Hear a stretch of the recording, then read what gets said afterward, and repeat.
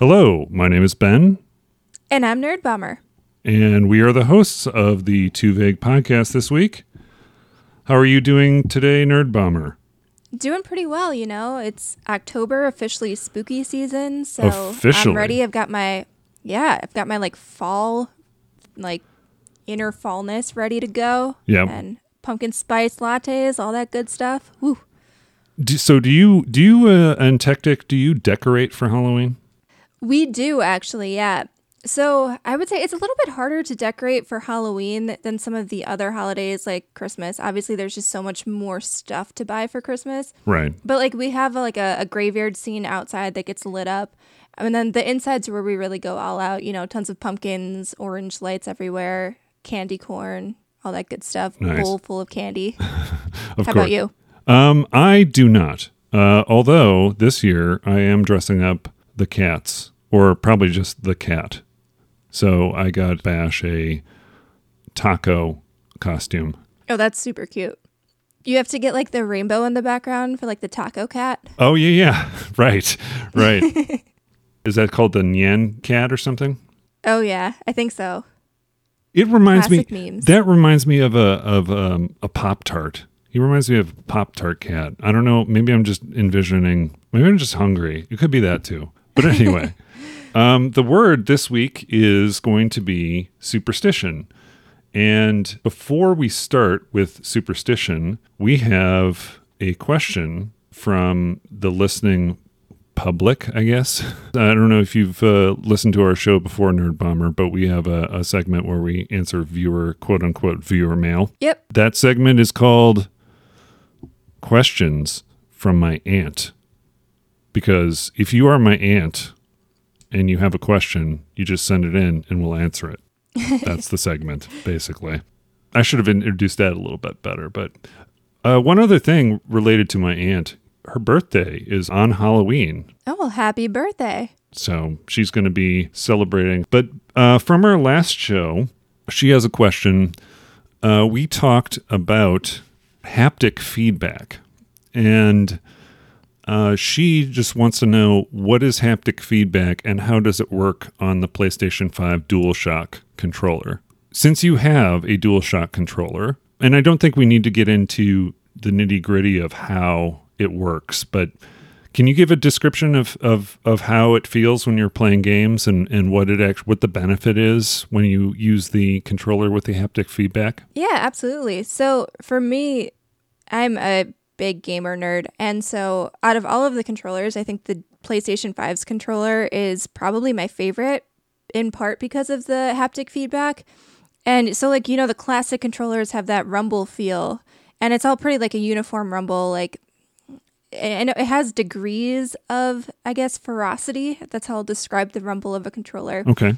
But you don't really get different locations on the controller where the rumble is enacted or different really feels of the rumble. With the haptic feedback, you know, walking through your character through the grass is going to feel different. It's got a different rumble feel than if you're a giant stomping through a cave or something like that. Okay. It's a little bit finer of a response, and you'll also feel it in different areas of the controller. Right. Like So the triggers? like if you're, well, that too, but like your left hand could potentially feel like more rumble than your right hand, depending on where, you know, like an enemy is running at you from. Okay. So it's a little bit more of a dynamic feel than your classic controller, Right. quote unquote, rumble shock. Okay. That's good to know. I was under the impression that the triggers actually had, like, if you were doing something like drawing a bow or something like that, it would feel more like you were drawing a bow. It has that too. One of the things, so like playing a Call of Duty game, for example, if you have a bunch of different guns, the aiming trigger will actually, you know, have a different force feedback depending on what type of gun you're using. So like a lighter gun will be easier to depress the trigger, whereas a heavier gun, like a machine gun or something like that, it'll take a little bit more pressure to depress the trigger. And even like you said, like a bow and arrow sort of deal. Yeah. If you're drawing a bow, you'll get more resistance the further you press the trigger. Yeah. So it's pretty neat. It brings more dynamic sense to the game. Right. You actually feel a little bit more immersed. Yeah, I would imagine so. If you add the sound to that and everything, that just seems to me like that's pretty amazing. I'm still one of the people who hasn't bought a PlayStation 5 yet. They're still really hard to get, aren't they? Yeah, they're super hard to get. I don't blame you for holding off a little bit at all. Yeah. Actually, one of my co-hosts on our podcast, Illegal, he is finally trying to get a PlayStation 5 himself, and he is having a very difficult time locating one just because, with there's transistor, maybe semiconductor shortages for basically all everything. electronics right now in the world. Yeah. And so it's just making all consoles and digital devices actually pretty scarce. So very difficult to find one. So I don't blame you for holding off. Yeah, and hopefully it doesn't drive the price up. I wouldn't expect it to because when they make those systems, don't they sell them at a loss anyway to make sure that their technology stays more current. Is that your understanding too? That's what I've heard. Yeah, they don't make a lot of money off the console itself. I think they stand to profit more from like your subscription services and selling like the actual software itself. Yeah. Yeah, and I don't think that's going to change anytime soon. I think that's pretty much the way the model works. So anyway, I hope that answers your question, Nora. So let's move on to the word, which is superstition. Nerd Bomber, what's the first thing that pops in your head when you think of superstition? Honestly, for me, ghosts. Because every time I've ever had any kind of superstition, and I know they're very prevalent in sports as well, but I never really subscribed to sports superstitions myself. Mm-hmm. But ghosts are always something that it's like the first thing that I think of, going through a cemetery at night. One of the craziest things that I remember as a kid, my sister, who's much older than I am, she told me that if you drive past the cemetery, you have to hold your breath. Otherwise, the ghosts of all of the spirits in the cemetery are going to come find you. And literally up until probably like 5 years ago, I was still holding my breath. And it was just something that was like an ingrained belief. And after a time, like I didn't necessarily believe it, but it was just one of those things that, it's just a superstition you've got and you hang on to it. As far as like superstitions are concerned, I think a lot of it has to do with, people have their routines, right? And they're comfortable in their routine. So if they add something like that to their routine, whether they believe it or not, it's a part of their routine, right? So you can't help the fact that you see a cemetery and your first thing that you think of is holding your breath. Yep. Yeah. When you're younger, I think you're more susceptible to believe a lot of those things than when you grow up and when you get older.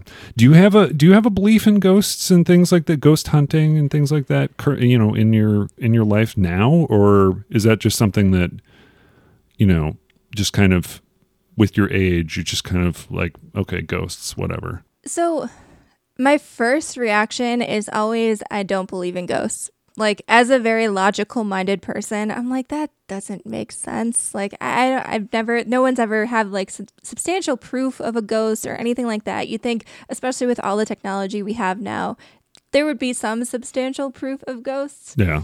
But whenever I watch something like really creepy, I always get that, like, the tingle on the back of your neck, and you can't really explain it. And you're like, even if you're saying, oh, this is completely silly, I don't believe this, you still kind of get that creeped out vibe. I think that's where I fall with ghost stuff.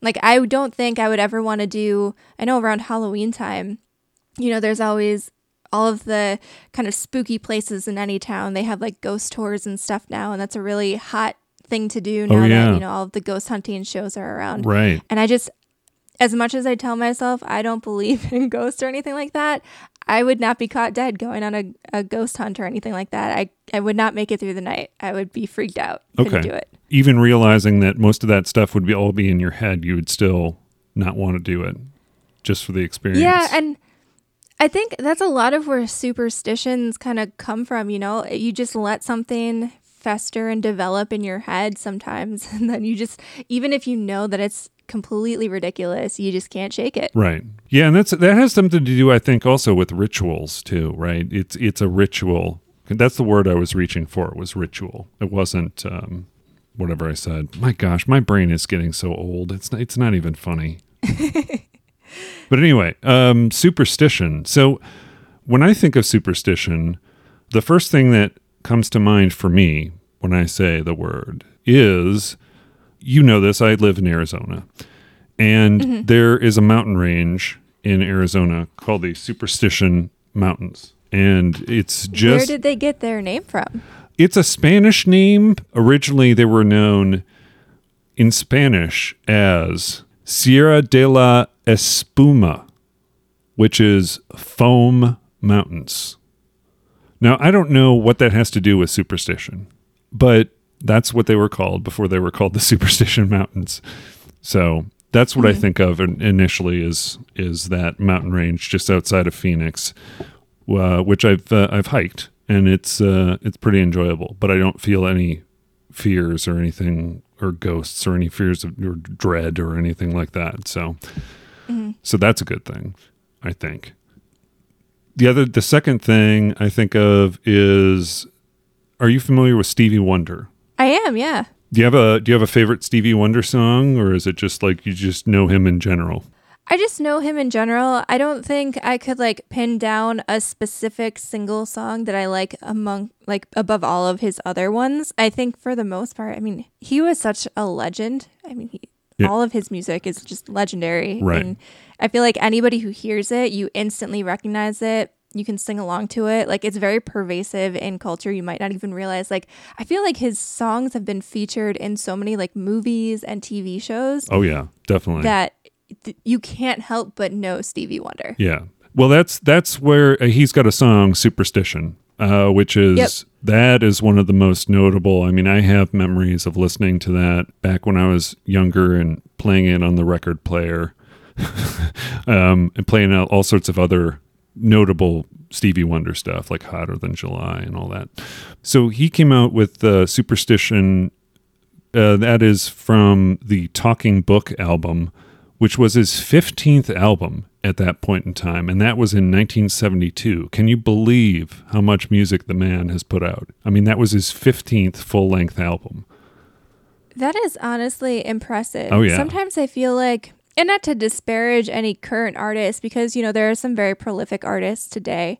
But when you go back and you look at some of the older musicians and how much music they were pumping out constantly, like classic artists, they have a huge library, and it's impressive the amount of music and just the creativity that kind of goes into that. Because obviously, like, you have to be inspired to write a song. You know what I mean? Yeah. If you don't have that like key inspiration, you're not going to make something that relates to people. And I think that's what kind of makes good music. You know, people hook onto a song when they can feel it kind of personally, whether it's just a catchy beat that, you know, they feel down in their core, they want to tap their feet to, or if it's just lyrics that really like grab their attention and they can relate to personally. I feel like you have to be inspired to be a good musician. And so how prolific, like 15 albums, that's just very, very impressive. Yeah. He was signed to Motown Records. I think it was, I don't know what the label is. He was signed at the age of 11 and called Little Stevie Wonder. And that was back in the early 60s. So think of that. 15 albums in 10 years even. That's pretty amazing.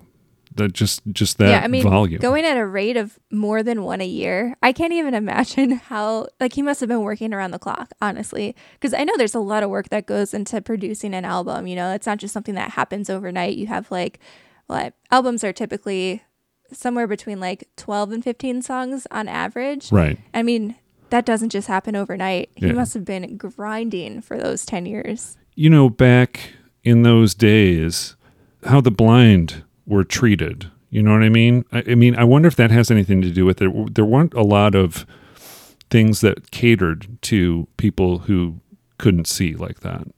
And I wonder if that's possibly a function of his production, is, you know, that's what brought him joy, and there wasn't a lot to do because the world wasn't as accepting of that type of thing. I mean, even in general, any kind of disability or anything like that, I feel like the world, even going back, 10 years ago, there's still long ways to go when it comes to making the world more accessible as a whole. But I think there's really been a focus in the last 10 years or so. So, Oh, yeah. I mean, even what he was able to accomplish with not necessarily the world working against him, but not making accommodations for people who were blind or had Yeah. various, disabilities or anything like that makes it even more impressive if you look back on his career, honestly. I wonder if he plays video games because there's, they've got controllers now. Doesn't Microsoft have a controller that's the adaptive controller that has things where people who are challenged in sight can do things like play games based on feedback they feel? Yeah, I believe so. I mean, the controller design itself is actually, I've heard a lot of really good things and watched a decent amount of videos on it. And just the amount of research that went into producing that, like, obviously, there's not one size fits all device that will, make it accessible for everybody. But I think what they were able to accomplish with that device, Microsoft kind of did a really great thing for a lot of people, bringing video games to a wider audience. Yeah. Because, I mean, at the end of the day, like, video games are a storytelling and entertainment medium, and I think everybody kind of needs that sort of escape once in a while, Yeah, definitely. I 100% agree with that. Whenever I think of Stevie Wonder, hold on. Before we go there, the song Superstition was written, I don't know if you're familiar with Jeff Beck, but he is a notable guitarist from the band The Yardbirds from well before we were both born. Well, actually, early when I was around. I just I didn't know who The Yardbirds were, but I bet you Aunt Nora did. I bet you Aunt Nora who knows who the Yardbirds are. But anyway, it was Jeff. Sounds like a question for her. Right, exactly. Turn that whole little bit on its head, Yeah, we should have questions for going both ways. So anyway, yeah, it was written between the two of them. They kind of had a jam session and recorded Superstition. And I just want to, before we go off the subject of Superstition, as far as it relates to Stevie Wonder, one of my favorite lyrics in that song, Superstition, it's the chorus, basically. It goes, when you believe in things you don't understand, then you suffer. Superstition ain't the way. I think it's an interesting line.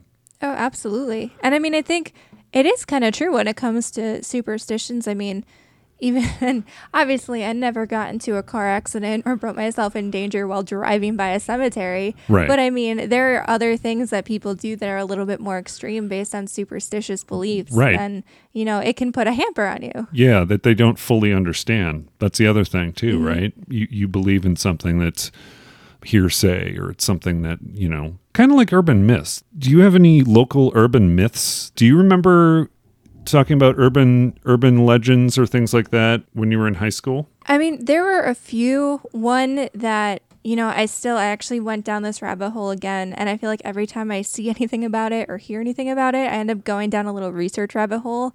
But the Wendigo is like a very crazy urban legend to me. Right. And part of the thing that actually like always gets me in terms of like needing to look things up and feeling that urge to research is the folklore. It's not something like new that someone came up with. Like, it's very heavily steeped in like Native American culture and beliefs. Right. But also the link, which I find really interesting. And I don't know, like, obviously this is all, again, urban legend. I'm not claiming that I believe any of this or that it's real, but like the idea that the national park system is all kind of built on this system of caves, or all kind of built around areas where there was like Wendigo activity and people, tend to disappear in national parks and all that kind of stuff. Right. To me, that is just very like mind blowing and crazy. Right. Because, I mean, even when you look at like some of the UFO information that was recently released by the government, and, regardless of what your beliefs are in aliens and all that kind of stuff, I feel like the government does have more information on things than we know. Yeah. So it might be a totally out there urban legend, but like, you never know. Not just about UFOs either, right? They have a lot of information about everything. Did you read any of that documentation on the UFO stuff that 45 released for the public? I skimmed some of like the bullet points. I didn't really get into the nitty gritty. I did watch some of like the videos coming out of like the Air Force and stuff like that they had of unidentified flying objects. Right. And to me that was actually very interesting. Yeah. Like the fact that people who are very skilled at what they do, these pilots, they've probably seen a ton of stuff, and the fact that they were kind of freaked out about it was like, oh, maybe I should be freaked out about it. I wasn't really, but I feel like I probably should have been a little bit more freaked out than I was. Yeah. Here's my hot take about pilots and seeing that kind of stuff when you're a pilot. That is very stressful on the body. I mean, just being, you're going at certain G-forces and stuff like that. So it would also be very taxing on the brain too, right? So, although it's not for me to believe or not to believe someone for what they saw, whether they're trustworthy or not, unless I see something, my eyes is what I would believe, as opposed to someone saying, oh yeah, I saw this thing, or I saw that thing, or even a dozen people seeing it. But have you seen UFOs? I haven't, no. Okay. I can say I've never seen a UFO. Like, I think the one time I thought I did, it ended up being a Chinese lantern. And I just felt like an idiot. I was like, oh, well. It was just a Chinese lantern. You just like turn and you go, oh my gosh, oh, wait a second. Well, because it was really low in the air. And I was like, what is that? That's a really low light in the sky. And then it just ended up being a Chinese lantern. And it wasn't around a holiday. So I was like, why would there be a Chinese lantern in the neighborhood? That's pretty funny. Right. That's funny. Yeah, I had a similar thing when I was going home recently. They had, I was riding home and I see this thing in the sky that looked like a flare. And I was like, what the heck is that? And then I looked it up, and apparently it was one of the planets that was going to look that way for certain parts of the day. No, you know what it was? It wasn't a planet. It was the space station. That's what it was. So it was a big shiny thing that looked like a flare in the sky. And it was... And that's tricky because, it kind of moves. Yeah. I know the space, because it's orbiting Earth, it doesn't move very fast, but, you can notice it's moving. So if you do a double take and you're like, what is that thing? And it starts to move a little bit. Yeah. You can see how that would be like, oh, is that an alien? When you do that thing with a laser pointer and you run it across a wall, and you kind of see the trail... It kind of looked like that to me, and I don't know if that was just the way the atmosphere was altering the light from it, but it was bright red, and it looked like it was moving, and I was like, what the heck is that? And then I looked it up, and it was appearing a couple times, over the night. It would be visible, and I don't know what was causing that exactly, but... So superstition. We're not talking about space. We're talking about superstition. Have you ever used a Ouija board? I do not mess with that. And again, it's one of those things where logically, that it's probably the people you're with moving it and nudging it in a certain direction. But I've seen too many scary movies, man. I don't mess with that. And the Ouija board is one of those things where that was the whole point of getting together with, you had to be scared at night. You know what I mean? People enjoy that feeling of being scared. Do you sometimes do you like horror movies or things like that with being scared, or is it something where you just don't like that? I'm not really a fan, and I don't know why, but I feel like around especially Halloween time, I feel like I am obligated to try to watch one scary movie or something. Right. And I end up not enjoying the experience. Half the movie I'm looking through my fingers and I'm not even really watching the movie. I think it depends what sort of scary stuff we're talking about. Right. I think there are things more real life horror, I guess, kind of freaks me out more than any of your mythical, superstitious type thing. Okay, so you're talking about me, murders, like something like Saw. Yeah. So one of the movies that always springs to mind that really freaked me out was The Strangers, and this was a movie, I think it was back in 2008, had Liv Tyler in it. Okay. And the premise of the movie was just this couple on their honeymoon or something like that. They go out to a cabin in the country and someone knocks on their door, and it's just a creepy person, and they kind of turn the person away, and they're like, oh, like, we don't live here. We can't really help you. Sorry. And then a bunch of people in masks, like 4 or 5 people in masks, just terrorize them. Huh. And obviously at the end of the movie, just murder them because it's just what the movie is. But the thing that freaked me out about it was that the movie was supposedly based on a true story. And to me, that's way creepier than any superstitious sort of movie or like anything like mysterious or mystical or monster based. Right. Because that stuff can actually happen in real life. And that freaks me out a little bit more than anything superstitious. Yeah. That makes sense. Like if you in your mind you connect ghosts and supernatural things with superstition, that would make sense to me. That it's like, okay, so now we're dealing with the human element. We're not dealing with anything that is implausible, unlikely. Is that right? I think one of the interesting things, and us talking about, unless you actually see something, do you really believe these stories? Right. I think in today's day and age, everybody has a camera. Like I remember back, especially it seemed like in the 90s when, digital cameras were a little bit more of a thing, but, they weren't that accessible. You had to actively still have a camera on you to catch like a picture of Bigfoot or an alien or something like that. Right. Now everyone has a camera in their pocket, and you don't really hear about all of these like urban legend type things anymore. You don't see blurry pictures of urban legends. Right. Although I think there was like recently a Bigfoot video that came out of maybe Missouri or Mississippi that I saw, but even then I was just like, well, I don't know. Yeah, a lot of that can be computer animated nowadays too. So it just kind of like, or photoshopped or whatever. I mean, it's just too easy to do that now, I think, where you make it look as authentic as you can, like movies do it all the time. So it only makes sense. I remember what's big with those people taking photos of the things.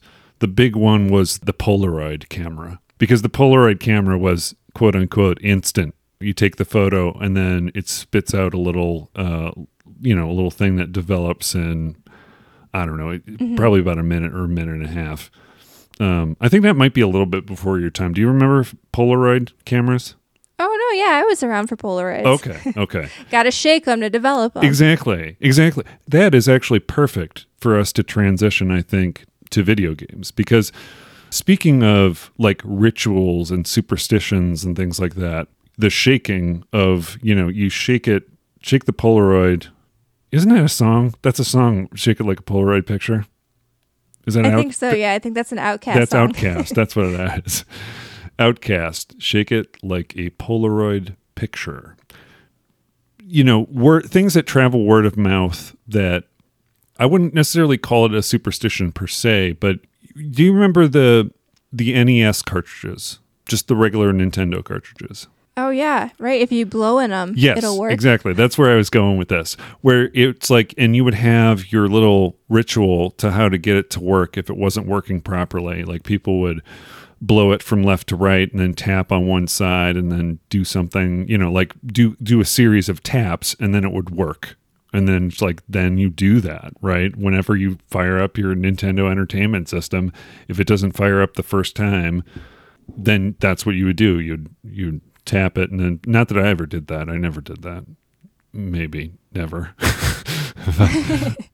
Did you ever have any of those as far as it was related to like rituals or superstitions about video games, to where you would do a certain sequence of things before you played? I mean, definitely when it came to any cartridge-based things, because my mom actually worked in a gaming store when I was really little, and so from the time that I was growing up, it was always blow in the cartridge before you pop it in, whether it was the old, I don't remember the model of the TI, but if you remember the TI system? Oh, yeah. And it came with like the fun, what was the, like, I'll get you Bigfoot. I can't remember what the name of the game was, but I remember you basically were like climbing up a mountain and Bigfoot was throwing snowballs down on you. And was it like all sprites? Did the graphics use all sprites, and it was very kind of low tech looking? Yep, absolutely. Yeah, it was very, very low tech looking. Right. And so even from like the time of using those cartridges, it was always just, you got to blow in the cartridge before you put it in, all the way up to like the Game Boy. I was still doing that on my Game Boys, blowing in the like Game Boy Advance cartridge before I put it in my SP. And so, like, I don't think there's really anything like that now. Like, modern day consoles, I feel like, especially with so much going digital, right, they don't leave a lot of room for that kind of fun stuff, you know? Yeah, I think more of the superstition involves like good luck sort of thing, right? Like you do a thing to give yourself good luck or think that, you know, it provides you good luck. Do you have good luck items that you think like this is my lucky hat or this is my lucky whatever? Not really. For a while. So like growing up, I played softball for, man, like a decade. Right. And I did have like a glove that I was convinced was lucky. Yeah. And then I had to get a new glove because like as you're growing up, obviously your hand gets bigger. So like, you need to size up a little bit. Right. And then when I was still playing fine with that, I was like, oh, so it wasn't the glove after all. Right. It's one of those tricky things because like, if you kind of rely on a superstition or a lucky object to make yourself feel like that's why you're succeeding, it's almost like you're not giving yourself enough credit. You know what I mean? Yeah, I think there's a part of that, and there's a part of believing in something. If you believe in something, whether it's true or not, it can manifest itself in a certain way, and you could continue. Like, you know, Michael Jordan had a ritual that he did a certain thing. Like he when he was playing for he was always playing for the Chicago Bulls, but what he would do is he won a game where he slapped the chalk off his hands in front of the broadcasters. So then from that point forward, every time before a game that they played at home, he would do that. He would just, you know, clap the chalk off his hands, and they would choke because they would get a big cloud of smoke. But it was all for, you know, of chalk dust. But it was all for the ritual, the good luck or whatever.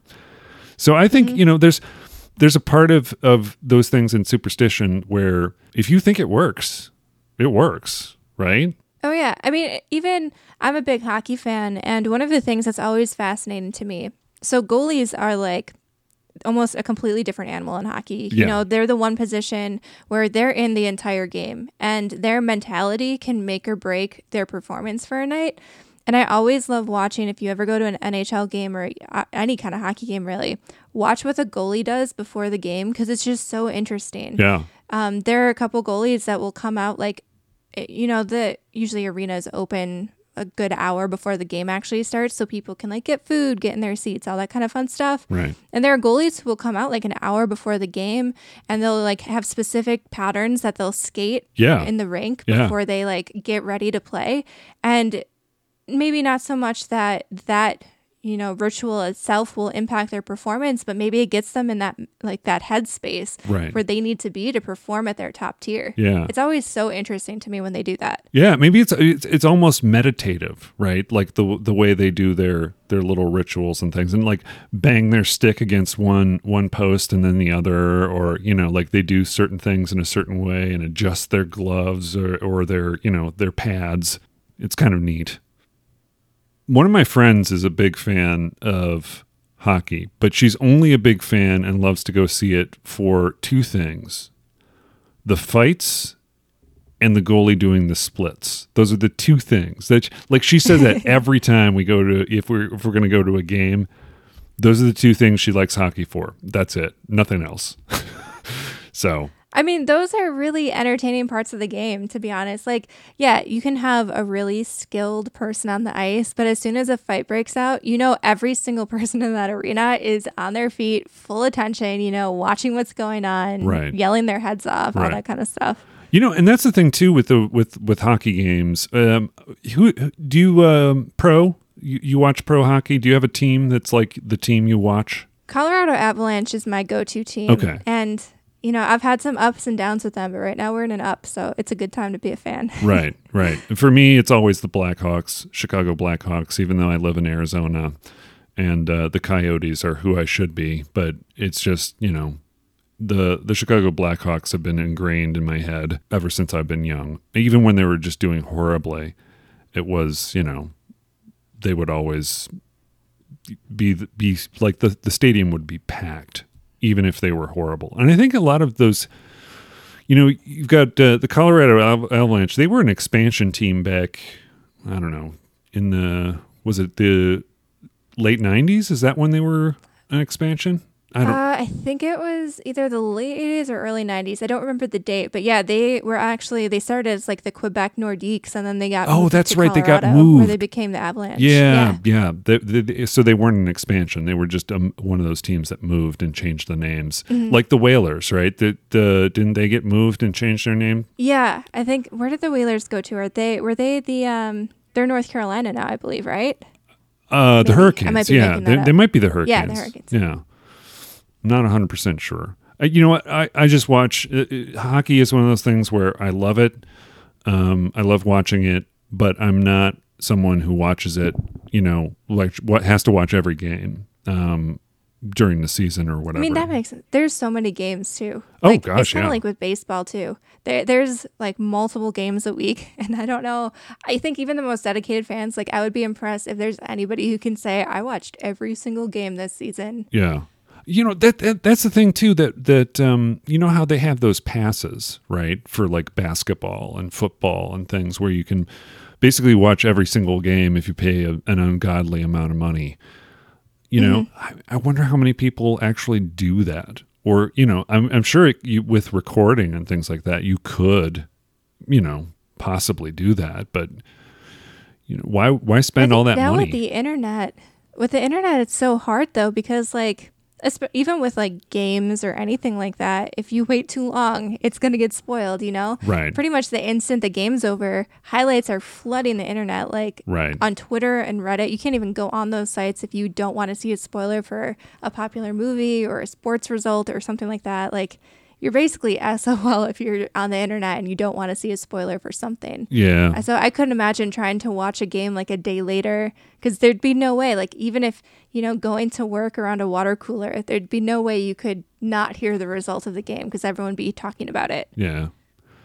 Yeah, that's an interesting point. I would agree with that. So, my view on spoilers of movies and television is always that you can't spoil it, but I think it's different for sporting events, because part of that, the enjoyment is which way is it going to end up. There are times when I've, like a basketball game or whatever, I look at a score, I see the score, and then I still watch the game because I'm interested in the players and how they did and what they did and stuff like that. But generally, that's the exception. That's not the rule. So, we got off on a tangent there. Sports. Did you, speak, as long as hockey is, and hockey has nothing to do with superstition or Halloween, but... Did you ever play the NHL games that Electronic Arts put out, or are you not that kind of hockey fan? I've played, I remember like NHL 93 and 94. I think those are like considered some of the classics. Like I was playing that on the Sega Genesis. Oh, yeah. And I don't buy the new NHL game every year. Okay. Just because I find that, especially like today, other than roster changes, the game doesn't change that critically. Right.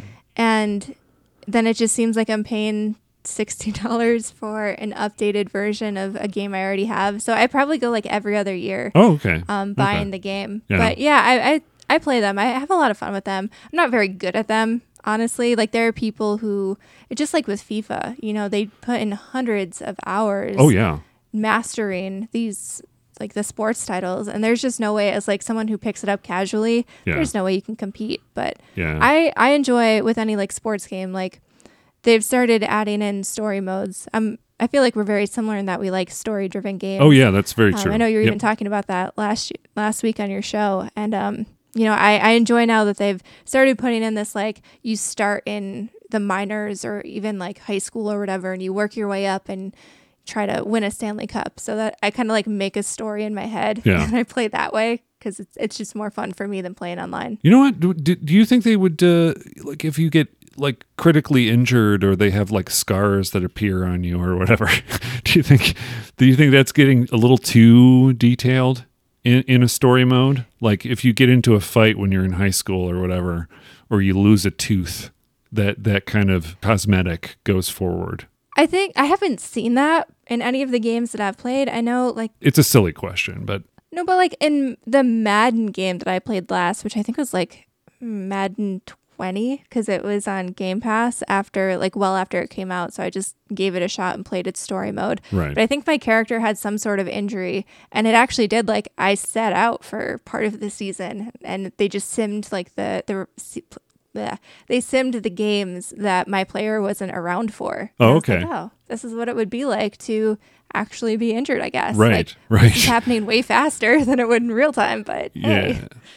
Yeah, I used to, when I was away from home, I used to play, this is going way off topic, basketball. There was a basketball game that I played on my PSP, my PlayStation Portable, that I got when I was in Canada. I think it was, I want to say 2005.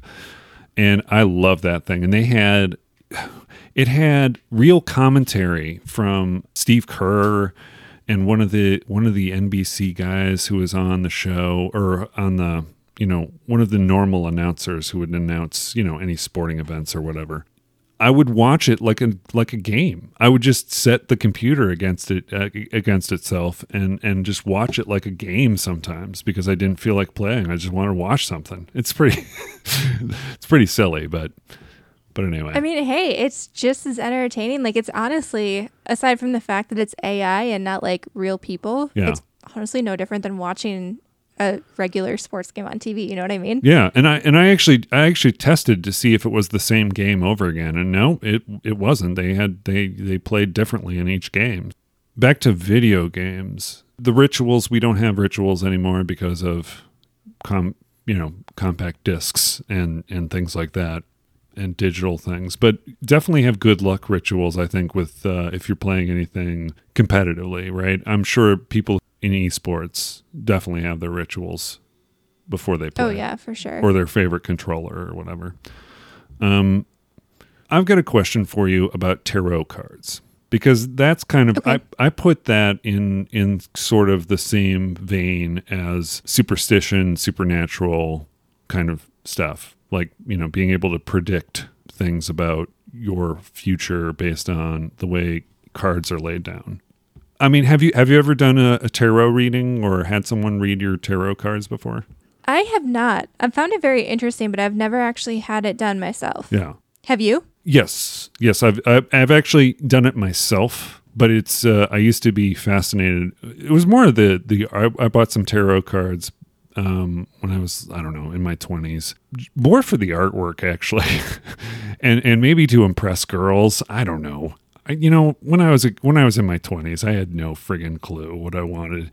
But anyway, I had this big book about tarot cards and what all the different symbols mean and things like that, and what's the difference between your different arcana, and you can lay them down in various spreads to tell you different things.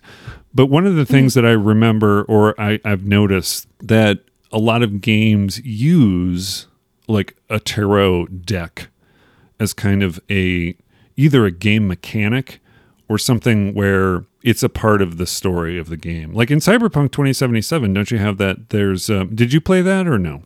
I did not. I know Okay. Tactic actually, he bought, or maybe he was gifted the game, but then saw it had so many issues on like the PlayStation 4 at the time. Oh wow. And then it just kind of got shelved. Yeah. And then we were going to revisit it once we got the PS5 because we heard it was supposed to run smoother. Yeah. And then the Just- backlog struggle is very real. Very, very real. Yep. Yeah, for you guys, and especially with Game Pass, that probably makes it even worse, right? Because you just got constant games coming your way. So Game Pass is actually, so like one of the things that was just announced was like Scarlet Nexus, which is a game I was actually like planning to buy at some point, hit Game Pass. And it's almost a little stressful because you don't know how long a game is going to be on Game Pass. So then you're like rearranging your plan for like what you were going to play next. And it's like, oh, I need to fit this in. Like, I don't know how long it's going to be on here. okay, so And normally like they're there for at least 6 months, but you never know. So that's a question I had, because I know in PlayStation, when they have their games and they come out, I can access the games that I unlocked for the PlayStation 4 as a member of the, PlayStation Plus, right? Mm-hmm. I can still access all those games from earlier because I have the license in my name. And it even shows games that I had. I mean, I can't access them currently, but it even shows that I have licenses for PlayStation 3 games that I downloaded at some point. And I'm wondering if, don't they have backwards compatibility for 5? Didn't they say that you could play PlayStation 3 games on there? I'm not sure about PlayStation 3. I think a lot of the PlayStation 3 games you can play, but you need to be, what is the subscription? PlayStation Now. Oh, you need to be a member of PlayStation Now. Yeah. And then I don't think you download them. I think you stream them. Right. So I've always been a little skeptical of that. Yeah.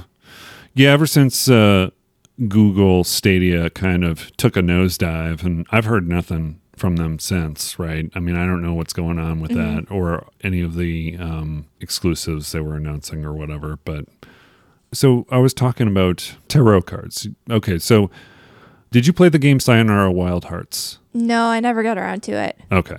It's a pretty quick game to play if you like quick story. I mean, I think I played it all the way through in less than 3 hours. But it's more about the story, and the cards relate to the character in the story. So that is kind of one of those creative uses of that's not really, it's part of, the tarot as a part of the story and explaining the different parts of this person's life and how they lost their love, their true love or whatever. It's really worth playing. You should check it out when you have some downtime. I mean, definitely for a playtime, I feel like lately anything that has the short playtime, I'm like, ooh, I can fit that in. Yeah. It's pretty impressive even on Apple Arcade. So I tried it. I mean, I bought it right when it was available on the PlayStation 4, played all the way through it, but I was kind of curious the way it looked on Apple Arcade, and it's pretty darn good. It's probably better to play with a controller than it is with a touch screen. Also, Sayonara Wild Hearts, the person who's the narrator is Queen Latifah, which is pretty... Oh, really? Yeah. Yeah. Like, I don't know why that, piqued my interest more than just the description of the game, but, that... I'm a low-key Queen Latifah fan. Put that on the top of my short list now. Okay. But I guess I've never told you the story then. I have a Queen Latifah story from when I used to... Okay, I need to hear this. Okay. It was when I used to work at a coffee shop that will remain nameless, but it rhymes with trucks. Rachel and I were working, and, it was 3 people trying to run the whole place. We had one person at the drive-thru, one person up front, and then I was making drinks. And she walks over to me while I'm making some drinks, and she goes, I think there's Queen Latifah in the bathroom. I was like, what? No, that couldn't possibly be Queen Latifah in the bathroom. And then I pick up her cup, and I look, and I see it's Dana. And I was like, well, that's her name. It's Dana Owens, so it's, it's possible. But then it's just kind of like, okay, whatever. Go back to making the drinks, and then get to the handoff plane when I've got her double short wet cappuccino made. And lo and behold, Queen Latifah right there. Very nice woman. She was very cool. I didn't ask. Was she in town for a shoot or something like that? Or I don't know exactly why she was in town. Dave Chappelle was also in town for some reason around that time. I don't want to say the word rehab, but there's a high-end rehab center here in Tucson that might have been involved. I don't know. So, yeah, Queen Latifah came to my store and stayed in her car until the place cleared out, and then came in, got out of her Bentley, and walked in and got a beverage. So, well, that is a very cool experience. Yeah. I mean, as far as celebrities I've met, I think Queen Latifah is top of my list. So, yeah, check it out. Sayonara Wild Hearts is just a super cute story. The game, it's also too where it's one of those ones where if you quote unquote die, they just restart you. So it's like if you can't get past a part, it'll ask you if you just want to skip it and go to the next section too. So it seems like it's more about the story, but the gameplay is also really fun. So are you into rhythm games, or are you not a rhythm game person? I used to be. I haven't played them in a while, but I used to be really into, like, obviously your Rock Bands and Guitar Heroes, but there was a time period where I was like super into like DDR. Oh. And I know this isn't like a traditional video game, but like at Dave and Buster's, there is this piano game where it's just a rhythm game, notes coming down from the top of the screen, and you have to hit the big, piano keys that are in front of you. Right. I freaking love that. I can like get the ticket bonus every single time I sit down on that thing, because I just like channel my rhythm game like zone, right. And I sit down and I can go. It's so fun. I love rhythm games. Were you good at the Dance Dance Revolution back in the day, or like did you do any of the higher levels? Because I could never do the crossover leg things that a lot of other kids could do when I was playing them. I was actually pretty decent, but then my confidence got shattered because like I had it on like my PlayStation in my living room. So it wasn't an arcade thing. Was it your experience wasn't arcade, or was it a combination of both? Well, so I played primarily in like my living room at home, and I was actually getting pretty good. And then I went to an arcade. And I was like, oh, I'm going to try it out. And then because most of the time the arcades have like side by side, there's two systems. Right. And you can compete with somebody. Yeah. And this, like, I think I was like probably a preteen, and someone who looked like they were probably in college at the time, like comes up and just shows me up really badly. Oh, yeah. I was like, oh, I am not good at this after all. Yeah. And I just stuck to my living room after that. Yeah. To me, that was one of those, if you bring a date to like a golf course or like a mini golf course or whatever, and they've got this or an arcade or whatever, it's a playing with your buddy game. It's like, Mm-hmm. you don't play with randos, because most of those randos that congregated around the Dance Dance Revolution machine, man, they were doing all sorts of crazy stuff, like jumping over it and jumping over the back. You know how they had the little bar in the back? People like doing all sorts of spin I was moves. not athletic enough for that. I don't think I could have made my body do some of the crazy contortions and jumps that they were doing. I probably would have broken myself. Pretty impressive what they were doing. Oh, did you ever get into the Persona games at all? The Shin Megami Tensei? I have a couple. I have like Persona 5, and I've heard it's really good and I should get into it. But I've also heard it's like 100+ hour time investment. So that's always scared me off a little bit. Okay, so when you have an estimation, so that informs what games you play? I mean, it's more it's silly question. It's more like, so you would rather play, even though it's got high marks and the story is, interesting and Japanese and weird, and might be compelling, if it's too long, you're gonna skip it. Sometimes, yeah. I mean, it's more, I would say me playing a game that long is more the exception than the rule. Okay. I have a problem where like a new shiny game will then come out. Right. And my thing is I can't like walk away from a game and then come back to it a few weeks later and still remember what I was doing, especially if I've played something else in the in-between time. So my problem with that is like I know myself enough that, another game will come along when I'm like maybe 50 hours in, and then I'll put it down and I'll never finish. Right. And lately I've gotten into this thing, like I never used to care if I finished a game or not, I guess. But lately I just like seeing a story through to the end, and like I'm compelled, even if I don't really enjoy the game, I need to finish. I need to see it through. So then when I have like 100-hour adventure in front of me, I'm like, ooh, this is gonna be a long haul. Yeah. That's kind of the way Cyberpunk worked out. I mean, I ended up playing it. I unlike you didn't have any major problems with it on my PlayStation 4. Some weird ass bugs and things like stuff like when you run and cars go flying back, flying behind you and whatnot. And you I think Tectic mentioned the T bug where they were standing up in the T in the car. But I was able to get through that. But anyway, that by the time all was said and done, I put 200 hours into it. And it was just like, I'm more of a completionist when it comes to games that I enjoy.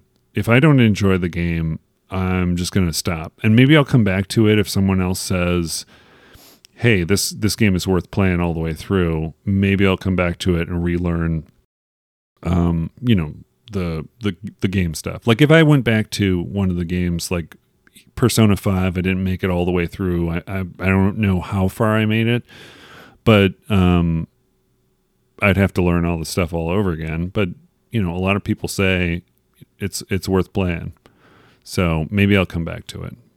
I'm just right now I'm on that Strikers, the Persona 5 Strikers, which is more of a one of those like arcade beat 'em up, more feeling games. So my point of bringing up Persona was the fact that in that game you have the different demons and things, supernatural things that are a part of this standard arcana that was developed by Atlas when they made the Shin Megami Tensei series, and it's pretty consistent over all the games. They may have some deviations with these different monsters or demons or whatever, but they're pretty consistent and pretty weird. Persona 5, I'd say put it in the maybe pile. I mean, I don't know. It's pretty good though. From what I was playing, I remember I liked it, and then just something better came along. So I wanted to ask you about, do you have a Switch? I do have a Switch, yeah. Okay. So you talked about Ghosts earlier. So Luigi's Mansion. Ooh, that was such a fun game. Let's talk about Luigi and Luigi's Mansion. Is he just like scared of everything? Yeah, mostly. But like he's scared of everything in the sense where he's still going to be brave enough to go through the mansion anyway. It's kind of commendable considering he's like, not that like, I don't know, he's kind of a pansy. He's like quaking in his boots anytime he goes into like a new hallway or whatever. Yeah. But I think there's something to be said for this. I mean, I know he's a fictional character, but like, gotta give him props for continuing through the mansion, even though he's terrified. Yeah. Well, I mean, he's got a vacuum cleaner, so that's something. Yeah, that's true. I mean, so yeah, I think I played Luigi's Mansion. I want to say on the GameCube was the only thing that I played it on. And I thought it was pretty fun on that. Oh, I forgot it was on the 3DS too. I mean, I didn't play it on there, but like the 3DS was a machine, man. Yeah. I don't know why. Like, I never used the 3D functionality though. I always turned it off. Right. But it was such a cool, like the concept of having two screens was really cool. I know that's kind of like a tangential comment, but the 3DS, I know like we have two in our house right now. And I always forget that we had it. And it was like a very substantial part of, I think, 4 or 5 years. We played pretty substantially on the 3DS. And I always forget that thing existed. Yeah. Yeah. And it's, what was so that was, I remember the DS. I never had the 3DS, but DS always had some really cool game concepts on it that I thought were worthwhile. And I think they do some DS ports to, I know that The World Ends With You, which is, I want to say that was a DS game. And I remember that being really a lot of fun and cool. They recently came out with a Neo. Have you seen that? The World Ends With You, Neo? Yeah. That's like the sequel because they did a remaster on the Switch of the original game. Right. And I did buy it, but I never, because I had played it some, I had never really like tried it. It's one of those things where I bought it because I thought I would play it right away and I never did because I was really interested to see how they would take the two screen concept and kind of, adapt it to just having one screen in front of you. Because from what I remember, like the two screen component was a pretty big element of the gameplay. Like you use that second screen a lot. I bought the version that they made on the iPad, and I think it's similar thing to where what you do on the Switch, where a card flashes and you got to pick which one it is, and it's a different thing than what the dynamic was on the double screen, but it's pretty enjoyable on the iPad too. I mean, it was pretty good port to that as well. So anyway, did you ever play Phasmophobia? So I'm too much of a wuss. I know Tactic really wanted me to play it. At one point, I was just like, There are certain video games, like people are like, oh, you need to try this. Dead Space is a big one that Illegal has been trying to get me to play for literally like the entirety of the time that I've known him. Right. Too scared. Like I tried it a little bit and I was like, I'm just too jumpy for this. Like I'm not cut out for this. I think as the Dead Space series went on, I think it was less jump scary. So, I mean, I don't know. The first one was definitely really good at that, like making you jump, and really well done. So you would equate the two. I just thought that Phasmophobia you can use actually the Ouija board in there. Phasmophobia came out in 2020, Kinetic Games. It kind of was a big hit because of the pandemic, was it? It was one of those games that a lot of people played, right? Yeah, because you could play that co-op right. with somebody else, and I think that was one of the big draws, especially coming out in the midst of the pandemic, being able to play with other people and having another way to connect with people over spooky, scary things. right. Yeah, and people really got scared too. I saw a couple of Twitch streams. Actually, What's Good Games did a couple of Twitch streams where they were playing with people, and it really freaked a lot of people out. Both Britt and Andrea Renee were, and getting killed all over the place. And they're like, oh, crap, I'm a ghost now. But I think it's an interesting concept. But if you're, like you mentioned at the top of the show, if you're not into that whole like ghost hunter sort of experience, then that makes sense that Phasmophobia would not be the game for you. Well, I mean, I think it's a really interesting concept, and just because like I don't necessarily believe in the whole ghost thing, I think it would probably be fun to play if I could just like, maybe I just need like something to boost my constitution to play it, like take a few shots before and just be like, okay, I'm gonna do this. Yeah. I can do this. Right. And that boosts your confidence. That would also be a superstition, wouldn't you say? That is true. Alcohol boosts the confidence. It doesn't really, does it? This is one superstition I will put my foot down on with Rocket League. Yeah. 2 drinks is the perfect level at which to How play many? Rocket League. 2 drinks. 2 drinks? At least for me, 2 drinks is the perfect level. Do any more than that and you're not going to play well. Any less than that, you're not going to be loose enough to just like go with the flow. Okay. That is the superstition that I do have still that I play with. Well, there we go. That seems like we figured out your superstition. So the end of the show is we figured out that Rocket League and 2 drinks equals Nerd Bomber playing soccer cars really, really well. Yep. On that note, that has been our show on superstition. Unless you have something to add, Nerd Bomber, about superstition, do you have any words of wisdom? My urban legend tips and tricks from all of my Wendigo research. Don't go out into the national forest by yourself. And if you hear someone screaming, go the other way. Okay, that's excellent. Excellent advice on Wendigo research. Don't go to national parks alone. Actually, that's probably just good advice anyway. Slice it, really. I mean, yeah. Scary, supernatural things or not, always have a hiking buddy. Have a hiking buddy. And that's been our advice on superstition and I guess part 1 of our 2-part spooktacular. Thank you very much for joining us this week. My name is Ben. I'm Nerd Bomber. And we've been your hosts. Thank you very much for joining us. Bye.